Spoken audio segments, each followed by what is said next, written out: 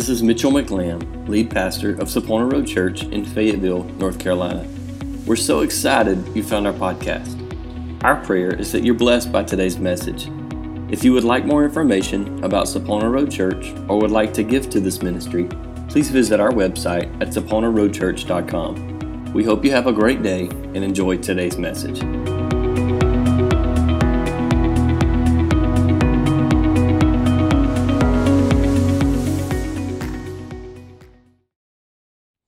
If you have your Bible, if you would turn with me to the Gospel of John chapter 7. If you have the Bible app, the YouVersion Bible app, there is an event set up in there. It's in your bulletin, actually. If you scan that little code or if you want to search for events, you can find that. All of my notes are there for you to follow along with if that's your thing. If not, grab a notebook and a piece of paper or whatever and a pen and maybe write something down. I don't know. I believe that this word today, it's ministered to my heart. John chapter 7, verses 37 through 39. On the last day, the great day of the feast, Jesus stood and cried out, saying, "If anyone thirsts, let him come to me and drink. He who believes in me, as the scripture has said, out of his heart," I like the way the King James Version says it, out of his belly, out of his heart, the innermost part of the body is what he's talking about, will flow rivers of living water. But he spoke this he spoke concerning the Spirit, whom those believing in him would receive. For the Holy Spirit was not yet given, because Jesus was not yet glorified. Jesus is talking to a group of people, and he delivers this thought. If you believe in me, out of your heart, out of your belly, out of the innermost part, waters are going to flow. And the word says that he is speaking of the Holy Spirit that these people have yet to receive. He's still here. He's not been glorified. He's not died and risen from the grave. Therefore, the Holy Spirit has yet to come. I told you that I thought we were ending the Pentecostal series, the Pentecost series, some weeks back, and I think we did, but I can't get away from this thought and this ministry, this work of the Holy Spirit. So this word today is still revolving and still completely engulfed in the ministry of the Holy Spirit. I've entitled this, Break the Dam. Break the Dam. In 1996, the U.S. Olympic Committee, they changed history. They did something great. In Polk County, Tennessee, the Ocoee River winds through those mountains, and in 1996, we held the World Olympics, the Summer Olympic Games here on our turf, and that river was used for the canoe and kayak slalom competitions. The reason we broke history was because it's the first, and to my knowledge, still the only, I'm not positive of that, but it absolutely was the first natural river to ever be used for an Olympic competition. They went in, and this process started early on. It took them several years to complete, but they went in and they dried out this river, and they took 60 tons of natural native rock, and they concreted them in place to make the perfect river so that when they opened up the dam, they would have the perfect rapids down this 500-meter stretch. Okay? It was a changing thing. Can you show that dam for me real quick, Brother Carter? All of that's controlled by this dam. This is Ocoee Dam number 3. There are 3 different dams that are through the Ocoee. Number 1 is at, obviously, the upper of the top. It flows down to number 2. There is a stretch of awesome whitewater rafting from Dam 2 to 3, and then from Dam number 3 on down the river is where the Olympic Games took place. So all of this work went into making sure this river is perfected. They built a huge Ocoee Whitewater Center on top of the mountain. You can look, you can Google that and find it. It's an awesome place during the off season, not even really the off season, just the normal time of year. It's a pretty dead place right now. There's not a whole lot that takes place there since the Olympics were there. But it's an interesting place. But this dam had to be it was put in place in the 1940s, and this dam was built during World War II for a purpose. But all of the water that made the Olympics possible, all of the water that flowed through this river that allowed these guys to get on and compete, is controlled, is managed, is operated by this dam.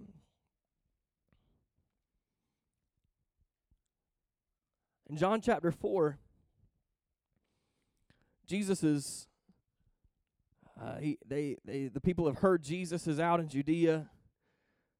He said, we got to go. So he says, we're going to head to Galilee. We're going to head to Galilee. We're going to get through. And the Bible says that Jesus went through Samaria to get to Galilee. Don't over-spiritualize the fact that Jesus went to Samaria. It's easy if you're anything like me. I don't know, maybe you're not. Hopefully you're not. If you're anything like me, you're looking for a purpose for everything. We're playing a game of Monopoly with my mom and dad yesterday, and my dad's all nice and sweet to Micah about something, and it turns right around, and he's landed on her spot, and he owes her rent. And my mom's like, do you have a motive for everything you do? I look for a motive. I look for something in everything, especially Scripture. Because chances are you can find something in everything in Scripture. But realistically, this path, this journey from Judea to Galilee, it made sense that they would have gone through Samaria. The Bible said he had to go through Samaria. It literally just is the fact that he had to go through Samaria. He was on his ordinary journey. He was on his way, going from one place to another. He was tired. He was wore out. He shows up, and it's about a 40-mile journey, approximately a 40-mile journey from where he started to where he's at now. He's been walking a day and a half, traveling a day and a half, and he gets there, and the Bible says he's wearied.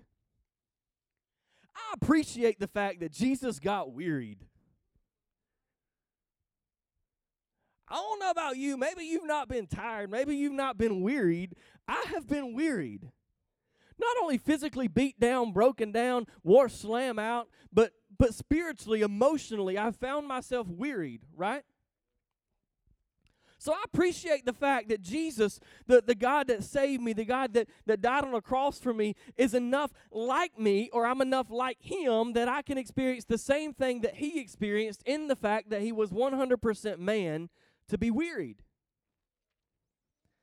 So he's wearied, so he sits down on the well, and I'm sure just like any of us would do after traveling this 40-mile journey for a day and a half, and he looks at his lady, he says, hey, give me a drink.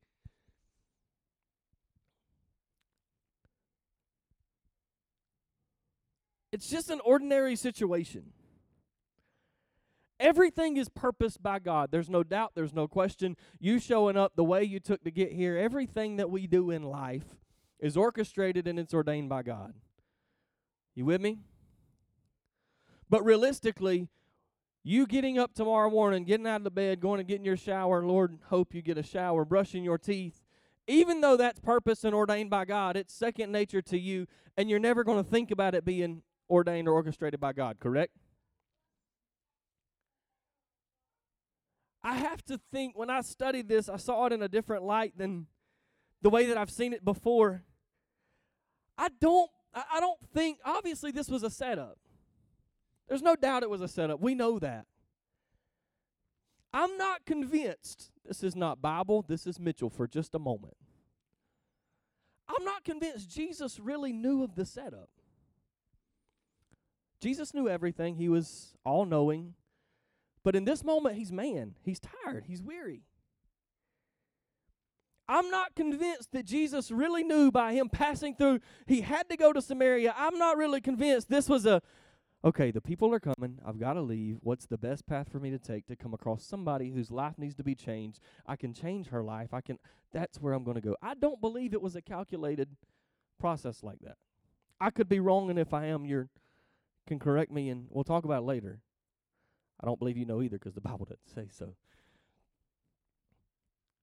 I personally believe this was an example for us of Jesus walking through an everyday, ordinary situation and allowing God to use him to touch a person's life.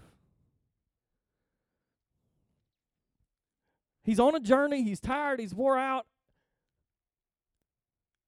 to the point that John said he's wearied. That could have been left out. John didn't have to include that in the gospel. He said Jesus was wearied. He's tired. So he sat down by the well and said, hey, can you give me a drink? I don't personally think that's any more than him saying, hey, I'm really hot. You got a bottle of water? It didn't make sense. She was a Samaritan lady, and it didn't make sense for Jesus to be communicating with her as the background differences, the cultural differences that they had. And so her first little flag goes up. Who do you think I am to give you a drink? How is it that you, being a Jew, ask a drink from me, a Samaritan woman? For Jews have no dealings with Samaritans. She didn't, maybe we don't understand the power that was within that statement. The Jewish rabbi of this day, of this time, of this culture, would have rather thirst than ask this lady for a cup of water.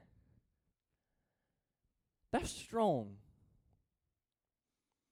And if you think real hard, chances are you can think of somebody, Lord have mercy if it's you, somebody that would rather physically suffer, they would rather struggle themselves than ask for help, than to reach out for somebody and ask, Lord forbid if it's somebody we don't know or somebody that's different, somebody that don't look like us, somebody that's not acting like us, somebody that obviously there's cultural differences in. We all know somebody. If not, we'll pray later, because if you don't know somebody, that's not good. And she's kind of taken back for just a second. But wait, who do you think, why are you asking me for a drink? And I believe Jesus had two choices in that moment. Because you follow my story for a second and think of the mindset of Jesus going through this ordinary situation and allowing God to use him to transform this lady's life. He had a decision to say, does it matter? Just give me something to drink. I really don't care. Give me something to drink. I'm thirsty. Or, in tune with the Holy Spirit, he answered in verse 10, and he said, if you knew the gift of God and who it is who said to you, give me a drink, you would have asked him and he would have given you living water.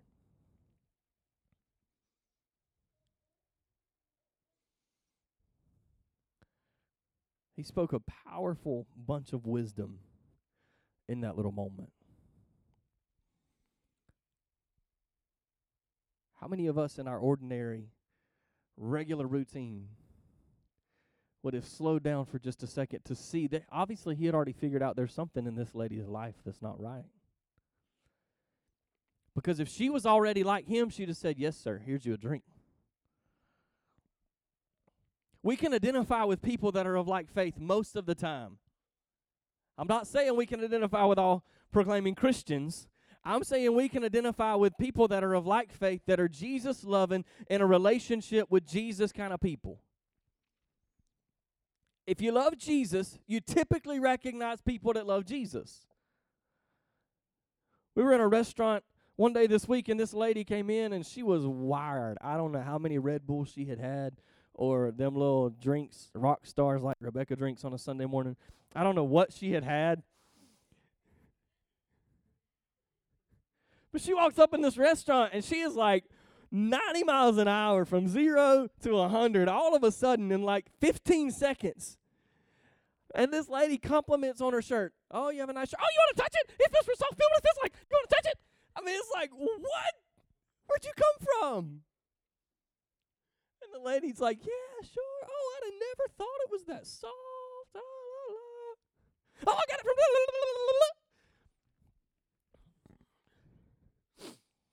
So she leaves. And the girl, the waitress, turned around and said, why is she so happy? I don't know what kind of happy pill she's got, but I want some. Micah said, I bet she loves Jesus. And then I just kind of sat back in my chair a minute. I reckon she does, darling. You can identify people that love Jesus. Obviously, this lady had no idea who Jesus was. She had never met him. She had no relationship with Jesus. Because when you've got a relationship with Jesus, it really doesn't matter who it is asking for a cup of water, you give them a cup of water.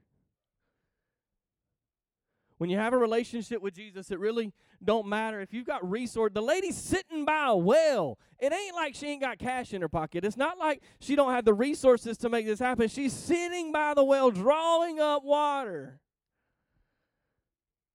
And when you know Jesus, you have no issue using that resource to give it to him. You have no issue using that resource to give it to anybody that needs it. She didn't know him. And recognizing that, he said, if you knew the gift of God, when I asked you for a drink, you actually would have twisted that around and asked me for one. And in verse 11, the lady says, sir, you have nothing to draw with. The well is deep. I'll just be honest with you. I'll talk about my pity parties because I don't want to talk about yours.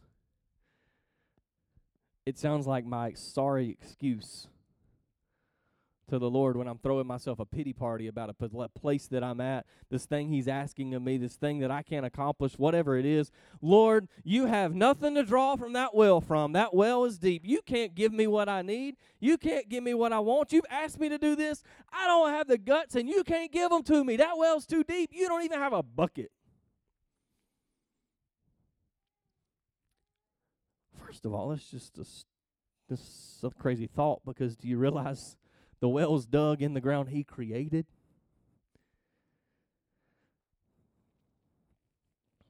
And then she goes on and starts talking about the well. This well's been here forever and ever.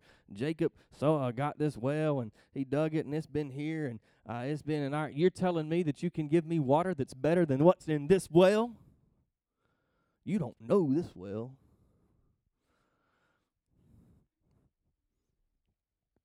But realistically, don't we draw from that well that's known to us so many times?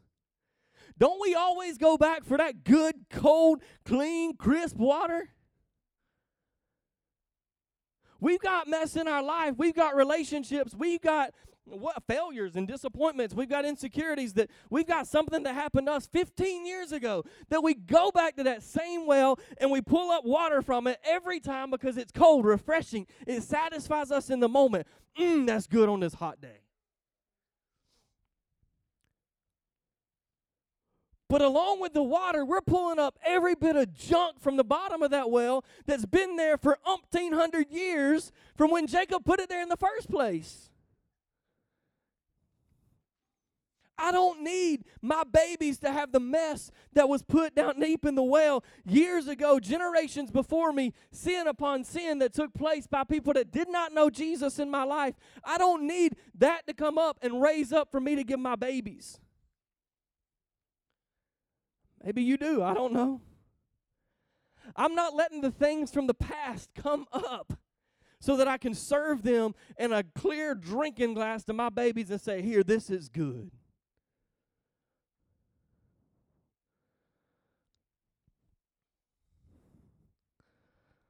He said, lady,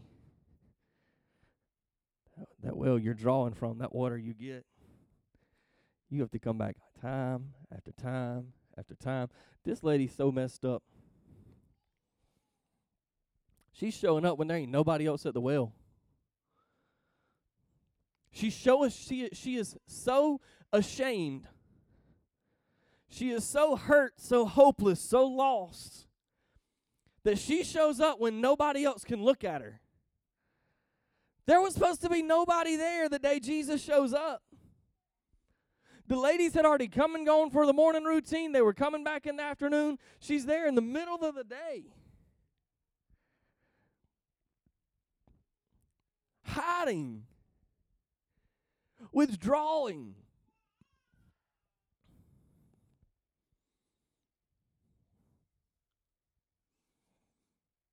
He said, you got to keep coming back for your water.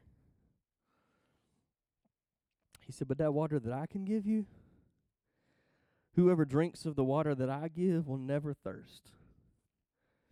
And in verse 14 he said, but whoever drinks of the water that I shall give, never thirst, but the water that I give will become in him a fountain of water springing up into everlasting life.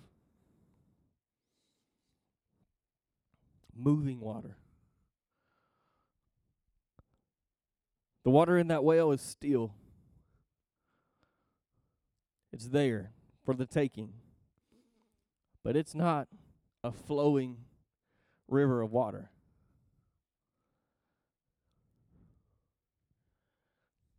And she says, "Oh, give me this water, sir. Give it to me that I may not thirst or may not have to come here to draw." I believe that the lady almost wanted an excuse not to show back up at the well because she's ashamed to show up there in the first place. Oh, this is a way out. This is a way I don't have to come back here anymore. Give me this water. That way I don't have to show my face anymore. I don't have to come back anymore. And this is where we miss it so many times. And this is where this takes a twist. Because Jesus, in tune with the Spirit of God, through this conversation that has taken place, this ordinary give me a bottle of water conversation, realizes that this lady needs to know God knows where she's at and knows what she's been through. He said, "Go home and get your husband." She said, "I don't have a husband." He said, "You're right. You've already had a lot of husbands, and the man you're living with is not your husband either." Here we are again. I don't believe this was a condemning moment. I don't believe he looked at her and said, "You're right, you don't have a husband, and you had this many guys living with you, and the one you live with ain't your husband." I don't believe whatsoever that was the Spirit of Jesus.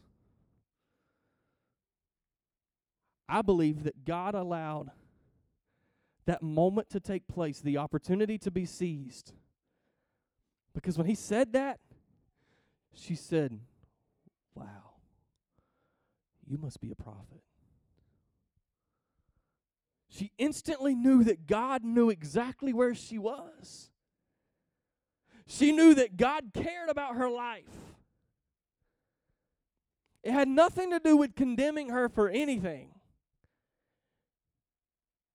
And the question I guess I have been challenged with is, am I still enough? Have I shut up long enough to allow the Holy Spirit to nudge me, to give me some direction, to give me some guidance so that I can speak into somebody's life? Something that may be, hey, look, this is weird, but go get your husband that I already know you don't have.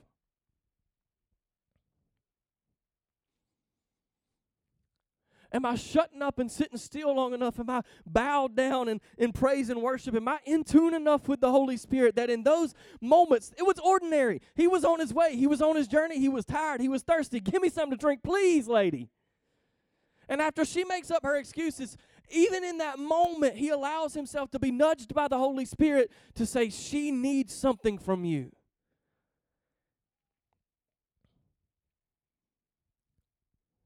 And that was the doorway. She said, "You must be a prophet." And what took place that day was she experienced this life change.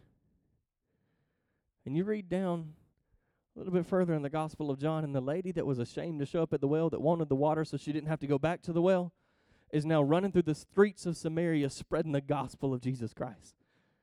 I met a man that knew who I was. I met a man that knew what I had been through. I met a man that showed me compassion. I met a man that didn't judge me because I was different than he was. I met a man that even though I don't have nothing to offer, he still needed something from me.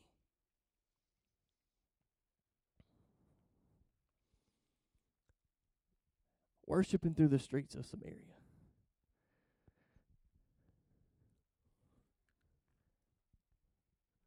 So, there's three different people in this conversation. First of all, the Samaritan lady. Dried out, hopeless, tired, wore slam out, ashamed of what she's been through, ashamed of the life that she's lived, never experienced any sustainability. She knows what good water is.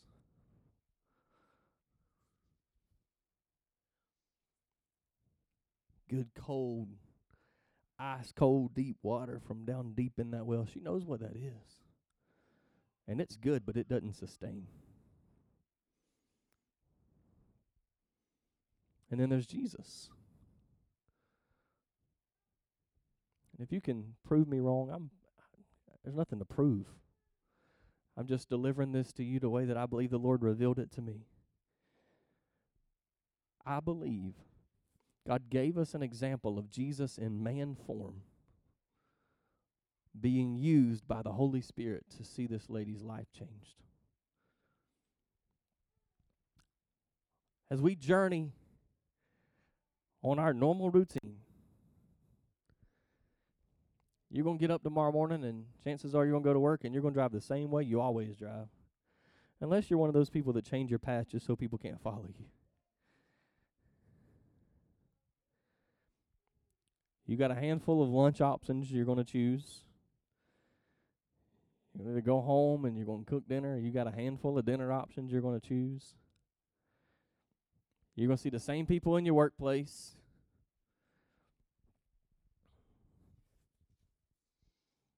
Are we allowing ourselves to be led by the example of Jesus?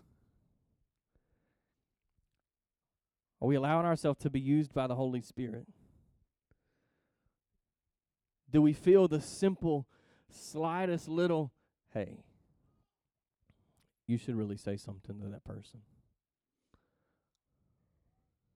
Do we respond? And then there's the Holy Spirit. Because the river, the living water that Jesus is talking about is the Holy Spirit. Because he said just a little bit later in John chapter 7, if you believe in me, out of his hearts will flow rivers of living water. Not sitting up, bound up, dammed up inside of us. But Jesus said, out of your heart will flow rivers of living water. And John said, this is the Spirit that he's speaking of.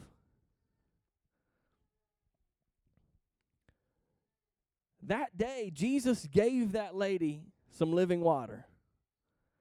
She had a life change. And when her life was changed, she didn't throw up the dam and she didn't block it up, but out of her heart, she walked through the cities that she was ashamed to walk, the streets of the city she was ashamed to walk through. She went to those people, I almost think God's good enough that she went to some of those men that she had been shacked up with at some point in time and still said, listen, I got to tell you about a man named Jesus.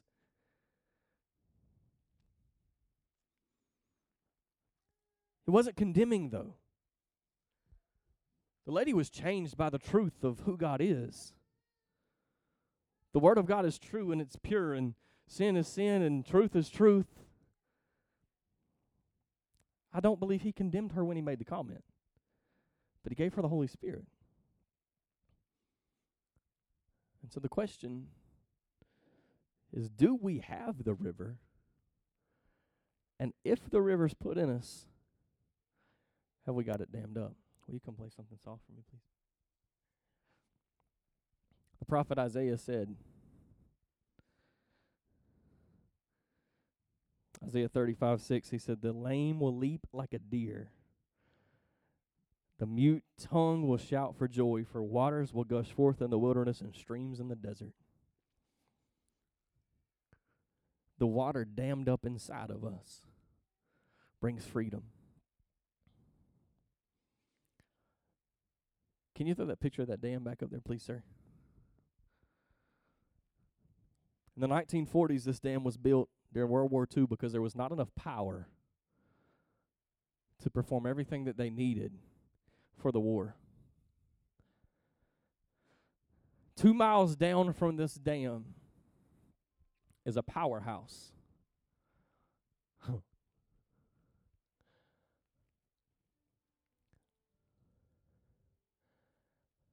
And what has to happen is there's a flume over to the side that can't be stopped. The pipes roll down the mountain. They go for 2 miles, that flow of that water. Builds up pressure, it builds up momentum, and it makes it to that powerhouse. And because of the flow of the water, power is produced, and it took them through the time of war because of the power that was produced through the flow of the river.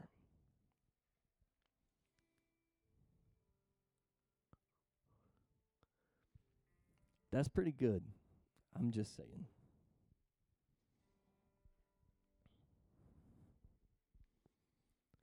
Because you and I, in this time of war, when we stand before a brick wall that feels like life wants to tell us no, we want to stay in our own routine. We want to stay on the path of every day. I'm tired, give me something to drink, get you a bottle of water, drink it, and move on.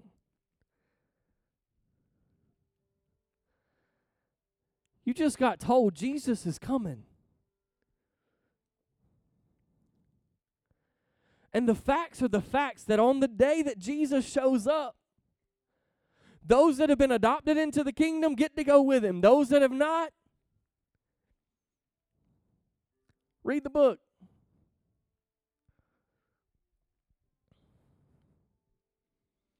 If there has ever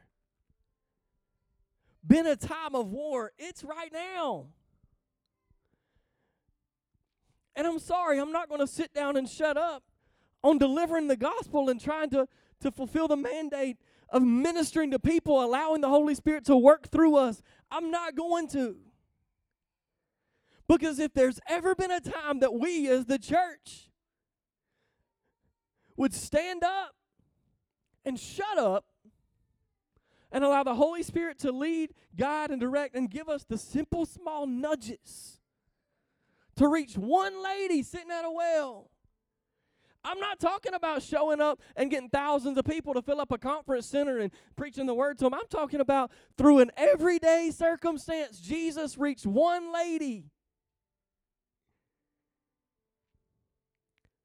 And we watched out of her heart begin to flow the rivers of living water. When those rivers begin to flow, power was there. Authority was there. Shame was gone. Hopelessness was gone. She now had a new boldness to step on the streets that she wasn't willing to step on before.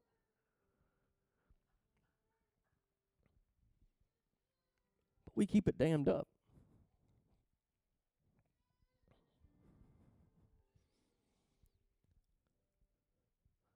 We keep it dammed up with pride, selfishness,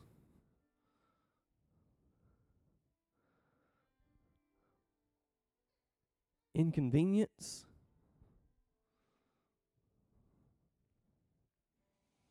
Man, that's some sorry excuses. I'm just being honest.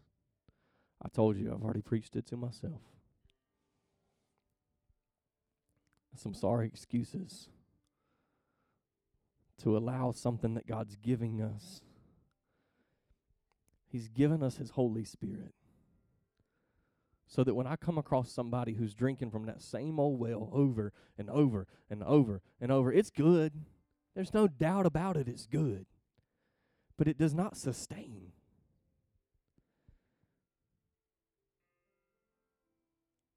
And I walk by and I have an opportunity to allow the rivers to gush out of who I am, to allow the Holy Spirit to use me. Or I can say, I'll take a cup of water, and I'll roll on. It's up to you. You've got the power and the authority within who you are.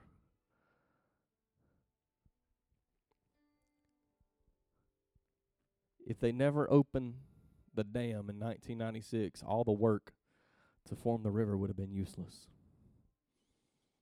The money poured in, the people, there was a ridiculous number of volunteers that showed up to work that Olympic. Just those two events, all it was canoeing and kayaking.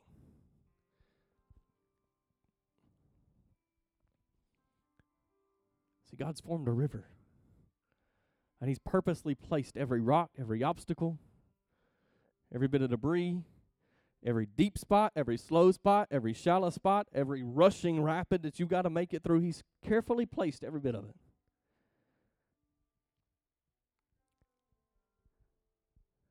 But until we open up the dam inside of us and let that river of living water flow out of us, I don't want to say we're useless to the kingdom, but we're pretty stinking close. It's not about you and I. It's about people being changed and lives being changed.